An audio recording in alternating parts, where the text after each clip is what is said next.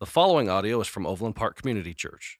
More information about OPCC is available online at overlandpark.cc. Thank you for being here. Thank you for those of you joining online. And thank the Lord, man. Just felt like he really moved there in a special way. And the scripture says, you don't have because you don't ask. And it just felt like it was a moment that the Lord had just kind of carved out that we should ask. And we should continue to do that, man, as a body of believers on behalf of not only our church, but the entire planet. Man, we should be ambassadors of the Lord and intervene, Lord, for the Lord on the behalf of people, man, and talk to the Lord about what's going on in our country and for our leaders and what's going on with our friends, and just consistently being in prayer and talking to the Lord. And we'll find that I believe that moves the heart of God. And today we're going to jump back into the minor prophets. We've been in Jonah the past couple of weeks.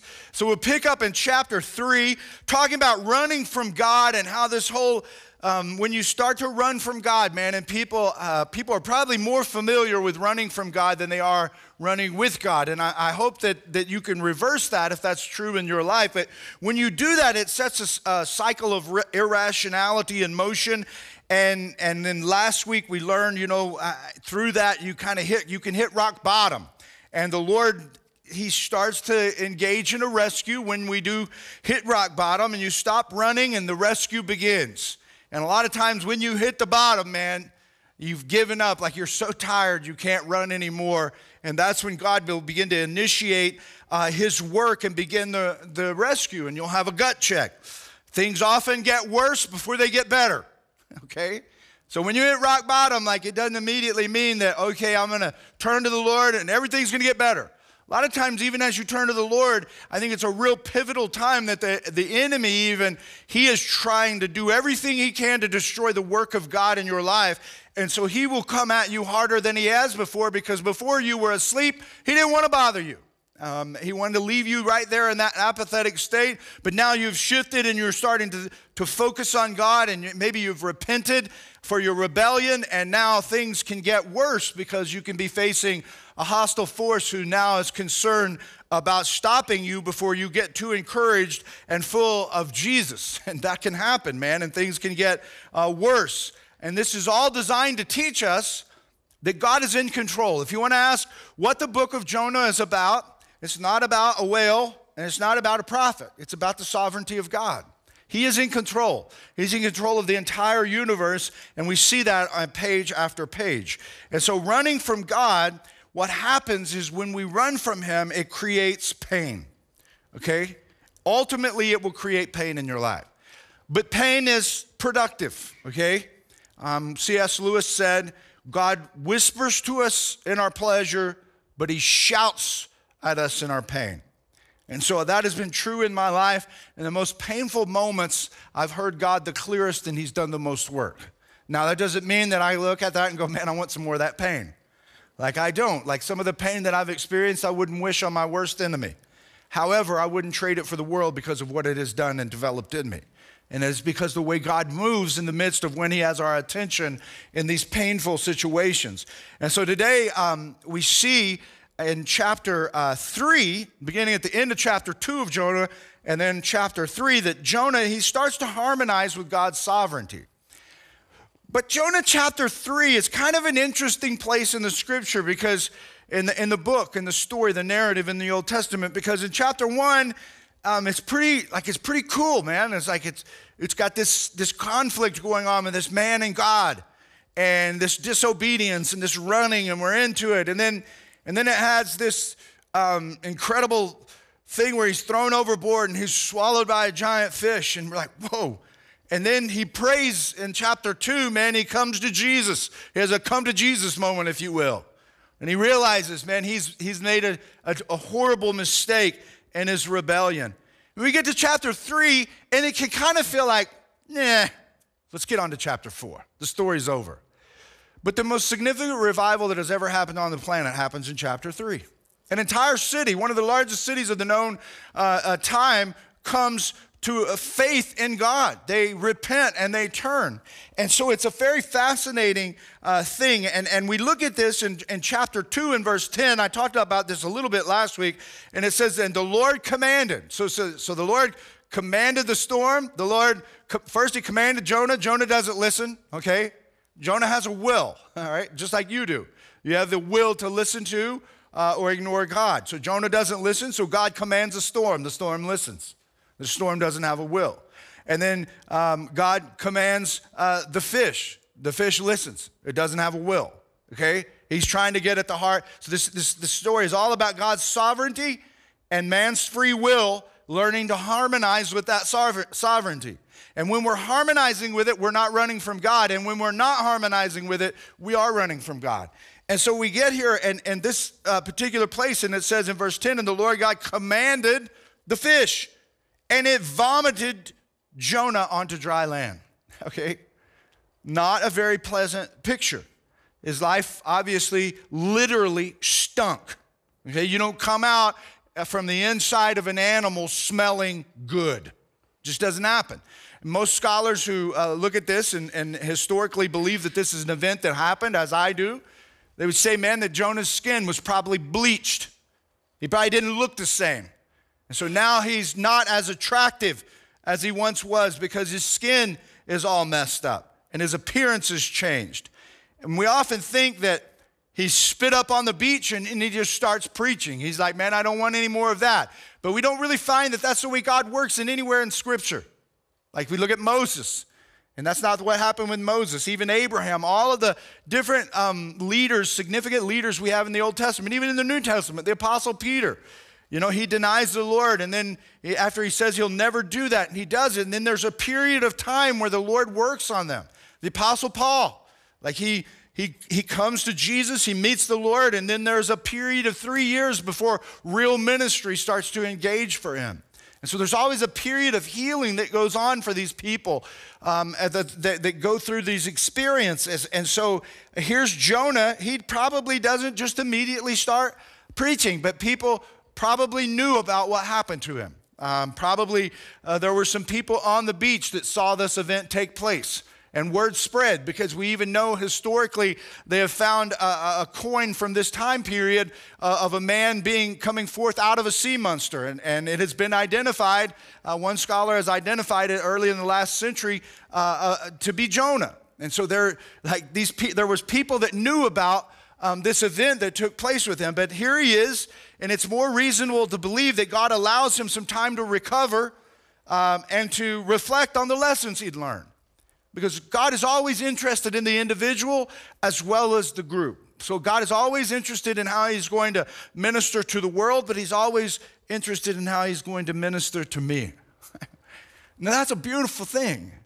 Is that he's concerned about how he's going to minister to me while at the same time being concerned about how he's going to minister to all of you guys through me. And so here he has this period of time and he's reflecting on some of the things that have happened to him. His reputation has been impacted, and he's somewhere living and trying to make sense of what happened. And as he's learning from his pain, all of a sudden we find verse 1 of chapter 3. Then the word of the Lord came to Jonah a second time. Like, man, like that's a beautiful thing to read in the Scripture. Like there's probably a guy sitting there going, I wonder if the Lord will ever use me again. I wonder if the Lord, like I've blown it so bad. I'm thankful that he saved me. I'm thankful that I'd known him, but will he ever use me again? And here we read in verse 1, and the word of the Lord came to Jonah a second time. And the good news about our God is he is a God of second chances. We see it over and over in many of the people. And it doesn't mean that we should count on the second chance. Doesn't mean that every single person gets a second chance. And so that we should, be cavalier in our attitudes about that. But it does mean that God does give second chances. And I've certainly been the recipient of second chances in my life. And they're a beautiful thing, man. And so if you are in a place in your life where you've blown it, you need to be encouraged today that God, he delights in giving second chances, and he's looking for people who will listen to him and obey him. And so that's good news for us. And that's the first takeaway I want to share with you. And here's the second one. Obedience can be tough, but disobedience is tougher.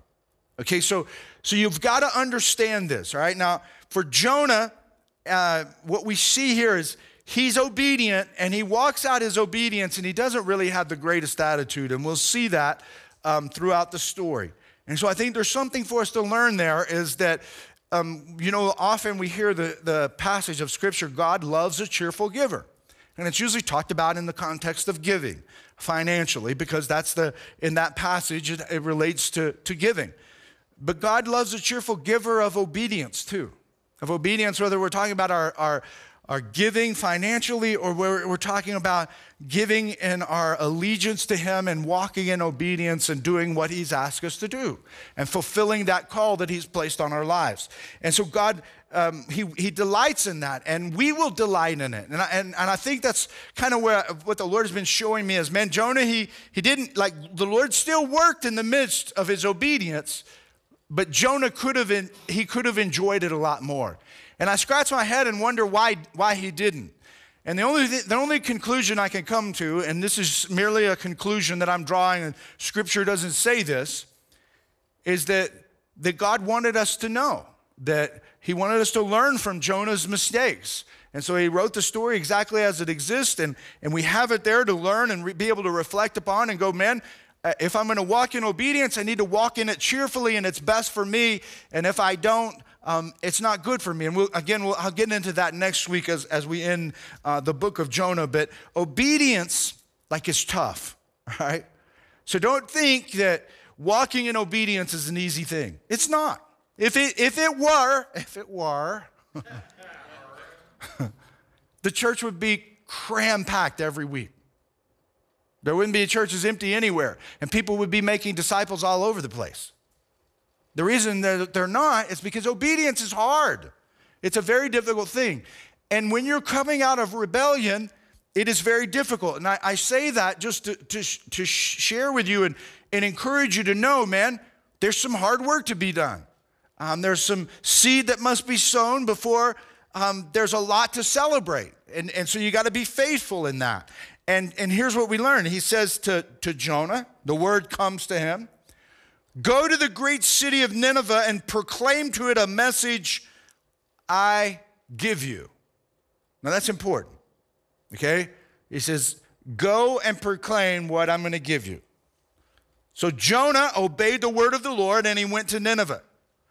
Now, Nineveh was a very important city, and a visit required 3 days.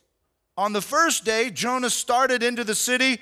He proclaimed, 40 more days and Nineveh will be overturned. Okay? All right, so here's the deal.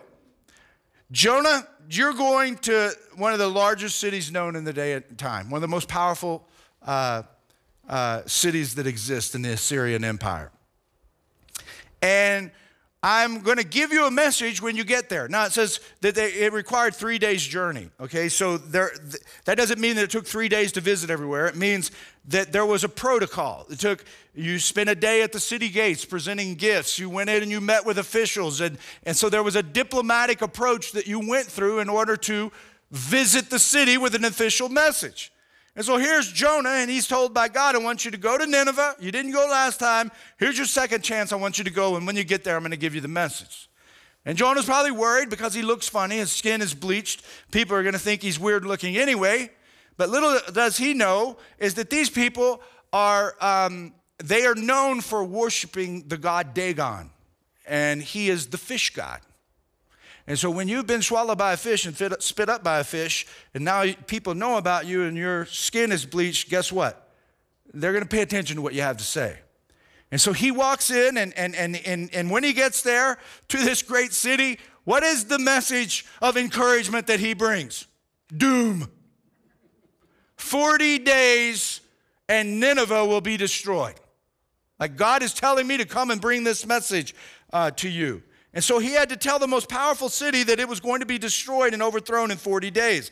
And so when he's going through and he's proclaiming this news to the as an emissary, as he visits with the officials, and then he would spend the next 2 days giving that message to people over and over. And so the whole city that Jonah hates, you can't forget that. He hates this city. The whole city is in an uproar as they hear the news about the guy with funny-looking skin who was swallowed by a fish, proclaiming that their city is going to be destroyed. And the point that I want you to hear is this. This is not an enjoyable time for Jonah. Now, it could have been probably, but it is not. There's nothing fun about it for him. And he's walking in obedience. And that's what obedience is like sometimes. Now, what happens is, I think that in the beginning of our spiritual journey, anytime we're coming out of any kind of rebellion, and so, initially when we turn to God, we're coming from a life of rebellion. And so when we come from that, I think obedience is the most difficult at that point in that juncture in our lives than it probably ever will be, okay? And so what happens is as we walk in that difficulty, and we're faithful to the Lord, and we're obedient, then we begin to see the faithfulness and the sovereignty of God on our lives. He marks us with his sovereignty. His hand is on our lives. And we start listening to what he's saying, and we start going where he says that we should go. We start doing what he says we should do, and we start walking in that faithfulness, and the blessing of God starts to fall on our lives. And so obedience gets easier in one sense. It's always hard. So here I am. I'm 50 years old, and I have been faithfully following the Lord since I started when I was 9, had a period of time, about 7 years, from 15 to 22, that was definitely rebellion, and then got serious with the Lord at 22 and nailed it down. And so over these last 30 years, oh, how depressing is that? Almost 30 years. I've not crushed it out of the park all the time. There have been times that I've been disobedient. I don't know if y'all knew that, but it's happened. But here's what I could tell you is that, man, even when the Lord asks me to step into something to be obedient in right now, I willingly move that direction, but my flesh still has a difficult time with it. But my spirit is so strong in the Lord now that it tells my flesh what to do. And when you first start, your flesh is trying to tell the spirit what to do. And that's why Jesus said the spirit is willing, but the flesh is weak. And so what you have to do is you have to continue to walk out that obedience to the Lord. Continue to be faithful to what he's called you to. And as he puts his imprint on your life and you're walking in harmony with him and the blessing of God begins to fall, then it becomes easier to obey because the Spirit becomes stronger. And as the Spirit becomes stronger and we walk in greater obedience, then the people around us can begin to recognize we're living our lives in a different way. This is why Jesus talks so much in the Gospel of John about obedience and glory and the Spirit falling, and that we are to walk in that obedience, and we sit with him, we abide in him so that he can speak directly to us through the power of his word, and through prayer he can impress upon us, just like he did me this morning, that you need to come forward and lead the body in prayer. Now, how did I know to do that? Did God all of a sudden, do I have a special communication with God where he goes, Jimmy, now is the time to stop service and pray? No, man, I walk with the Lord. I'm sensitive to his Spirit because I have a frequent experience with him that I meet with him routinely. We call it an abide time. I remain with him for a period of time so that I know how to get stronger in the Spirit of Christ and tell my flesh what to do, so that when a moment comes that he tells me to be obedient in, whether it's do this or go see my neighbor or call someone or whatever, I can recognize the voice of God just like Jesus said that I would in John chapter 10, my sheep know my voice, they listen and they follow. And so that's walking in obedience, and the glory of God can fall on your life when you're walking in obedience like that. When you first begin in your journey, or if you're walking in any kind of rebellion and you're trying to be obedient and coming out of it, it's hard, but it gets easier because you begin to experience the blessing of God on your life, and you want to walk in that blessing as the Lord drops breadcrumbs for you along the way and helps you to stay encouraged, man. He's like, I'm going to keep you encouraged along the path. And so here's the deal, is that we have to learn to take the attitude of, anybody seen the movie The Postman? All right. Got some Kevin Costner fans in the house? Not really. 3 of us. He's got some weird movies out there. But The Postman is a pretty cool movie. I don't remember everything about it, but there's an apocalyptic event that happens, and the world is all screwed up, and people are freaking out, and there's food shortages and stuff. And he comes across a postal truck that has a dead postman in it. But he has clothes on. The skeleton still has clothes. And so he takes the clothes and he puts the clothes on and he starts to light some of the mail to keep him warm. And as he starts looking at the mail, man, and he's reading the mail, and he's like, these are actual letters. And so he gets a vision and he decides that he's going to start delivering everything that's in the mailbox. So he loads up the mail sack and he goes door to door like the old-fashioned postman, and he starts delivering letters. And the people like in America are freaking out, man. That isn't it weird that I'm talking about the post office and there's so much going on with the post office right now? That wasn't planned. And so he starts delivering the mail, and the people start asking him, well, how are things out there? How are things? Because they didn't know. And this is what he said. Things are getting better. and the whole country turned around because he started to make that statement. I think at the end of the movie, they have a memorial to the postman. So anyway, that's an old movie. I can't believe I remember that much about it. So anyway, the thing is that he had an attitude. And I think in walking in obedience and things are hard, that's the attitude. It's like you have to remind yourself, man, things are getting better. And you have to look at the area where things are getting better. You have to go, man, if there's nothing, like when things feel like they're falling apart in your life and you just want to throw up your hands and go, what's the use of me trying to sacrifice for the Lord? It doesn't seem to be doing any good. Look at these people who are being blessed. You can't do that. Like that will discourage you. You've got to believe in the sovereignty of God, and you have to believe that he's called you, and you have to look at the blessings around you and identify them wherever they may be. And you've got to begin to go, things are getting better, man. Like I see some better stuff over here. I see some better stuff over here. And you start recognizing those things, and you keep yourself encouraged in the Lord as he continues to work things out in your life. And so obedience is tough. Disobedience is tougher because it will absolutely destroy your relationship with the Lord. Here's the next takeaway. God can take a little bit of obedience and do a whole lot with it. And that's encouraging, man. Just a little bitty tiny obedience, and God can do amazing things with it. Look at this. It says the Ninevites believed God. They declared a fast, and all of them, from the greatest to the least, put on sackcloth. And when the news reached the king of Nineveh, he rose from his throne, took off his royal robes, covered himself with sackcloth, and sat down in the dust. Then he issued a proclamation in Nineveh, by the decree of the king and his nobles. Do not let any man or beast, herd or flock, taste anything.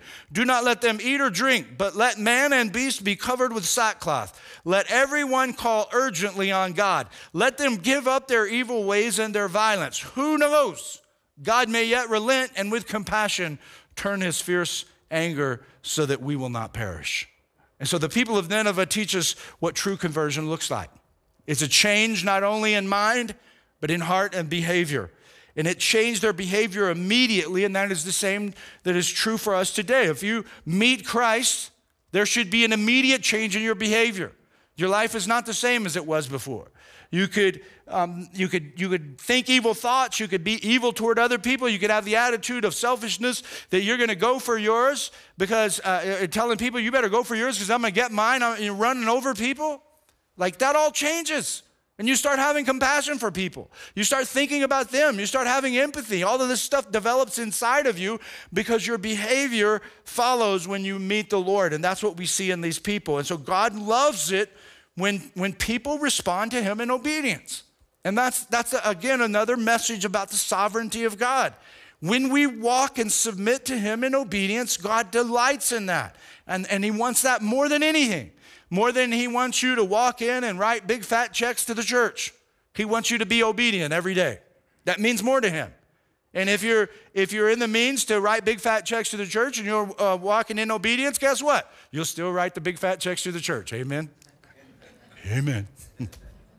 All right, so God loves it when we respond to his word in obedience. And then obedience, here's the last takeaway before we get to the big idea. Obedience, it moves the heart of God, and that's kind of setting that up. When God saw what they did and how they turned from their evil ways, he had compassion and did not bring upon them the destruction he had threatened.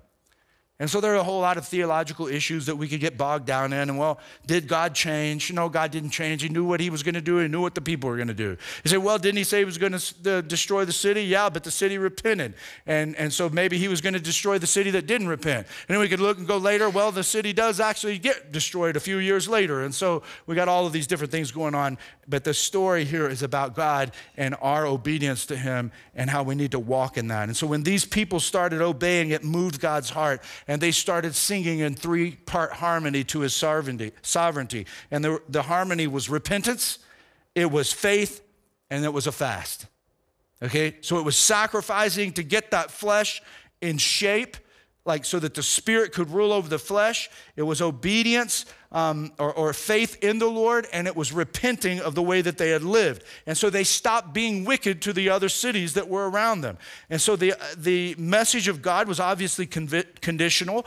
Nineveh repented, they wouldn't be overturned, and that's exactly what happened. And so God, we see from this is that he's established the universe, and you need to take this away, so that faithfulness to him is rewarded while faithlessness produces judgment. Okay, now you say, well, what about people that I know are not faithful to God and they seem to be getting all these, like they're wealthy, man. They got loads of cash. They do all these things. No one will outrun God. And so you can't look at, when I look at people like that and I know that they don't know the Lord and they have all of these like, earthly blessings, if you will, pleasures, like our hearts should move toward one of compassion toward them.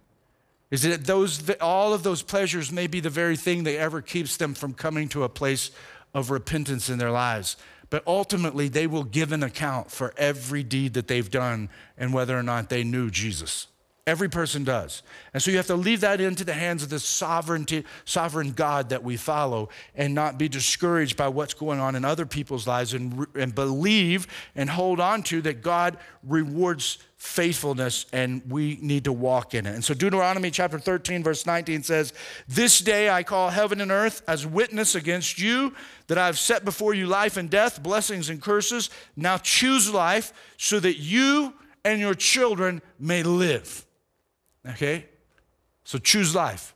That's the message from the word today. The big idea, obedience determines my destiny. Like where you're going to be in a year from now is all dependent upon how obedient you are the next 365 days. Where you are going to be 10 years from now is all dependent upon your obedience to the Lord. And so that's when we begin to raise obedience to the forefront of our minds and we quit discounting things and go saying, well, this is not that big a deal. It is a big deal. If the Lord is calling you to obedience and something, you need to respond to him in obedience and not do it in a way as Jonah was doing it out of duty, out of the power of the flesh. What you have to do is do it out of the Spirit and joy will fall on your lives. Okay, so like if you just try to follow the Lord in obedience in your own spiritual or own fleshly power, you can do it partially, and the Lord can work in it. We see that he's doing it in Jonah, but you're not going to enjoy life, okay? And we'll see that next week in Jonah's life. He did not enjoy the greatest revival that has ever happened, and he was a prophet of God. Okay? That's just insane. And so how do we do that? Well, we do it by working out of the energy of the Spirit. And Romans talks about this. Energeia is the word. And that's when I'm working out of the power and energy of the Spirit. And so I often will talk to the Lord about things that I need to do, both physically, when I get exhausted, when I'm doing projects like I've recently been doing at the church, or, just any other thing. I just get really tired sometimes. Then what I'll pray is, Lord, help me to function out of the energy of the Spirit today so that I don't hurt people around me. And I don't always get that right, but I try, man. And I'm going to tell you one thing. If I didn't pray that, it would be bad news for the people around me. It helps me to stay in check. And so I want to encourage you today that obedience will determine your destiny. So walk in that obedience and work it out in the Spirit, not the flesh. And then you will face obedience and it won't feel like, oh, do I really have to do this, Lord? It'll feel like, oh, Lord, you're asking me to do this? What? You're going to trust me with this? I can't wait to see what you're going to do, Lord. And it will change everything about you. And you'll begin to see the blessing of God to fall on your life. And so I want to encourage you in the Lord today to be obedient. Those of you watching online, be obedient. There's never been a time in our lives, I don't believe, where that is so important for the church to walk in obedience. It's like, man, times are crazy. And if things are going to get better, it's because Christians are going to listen to the Lord and walk in obedience. Thank you for listening to audio from Overland Park Community Church in Overland Park, Kansas. For more information, visit us online at www.overlandpark.cc.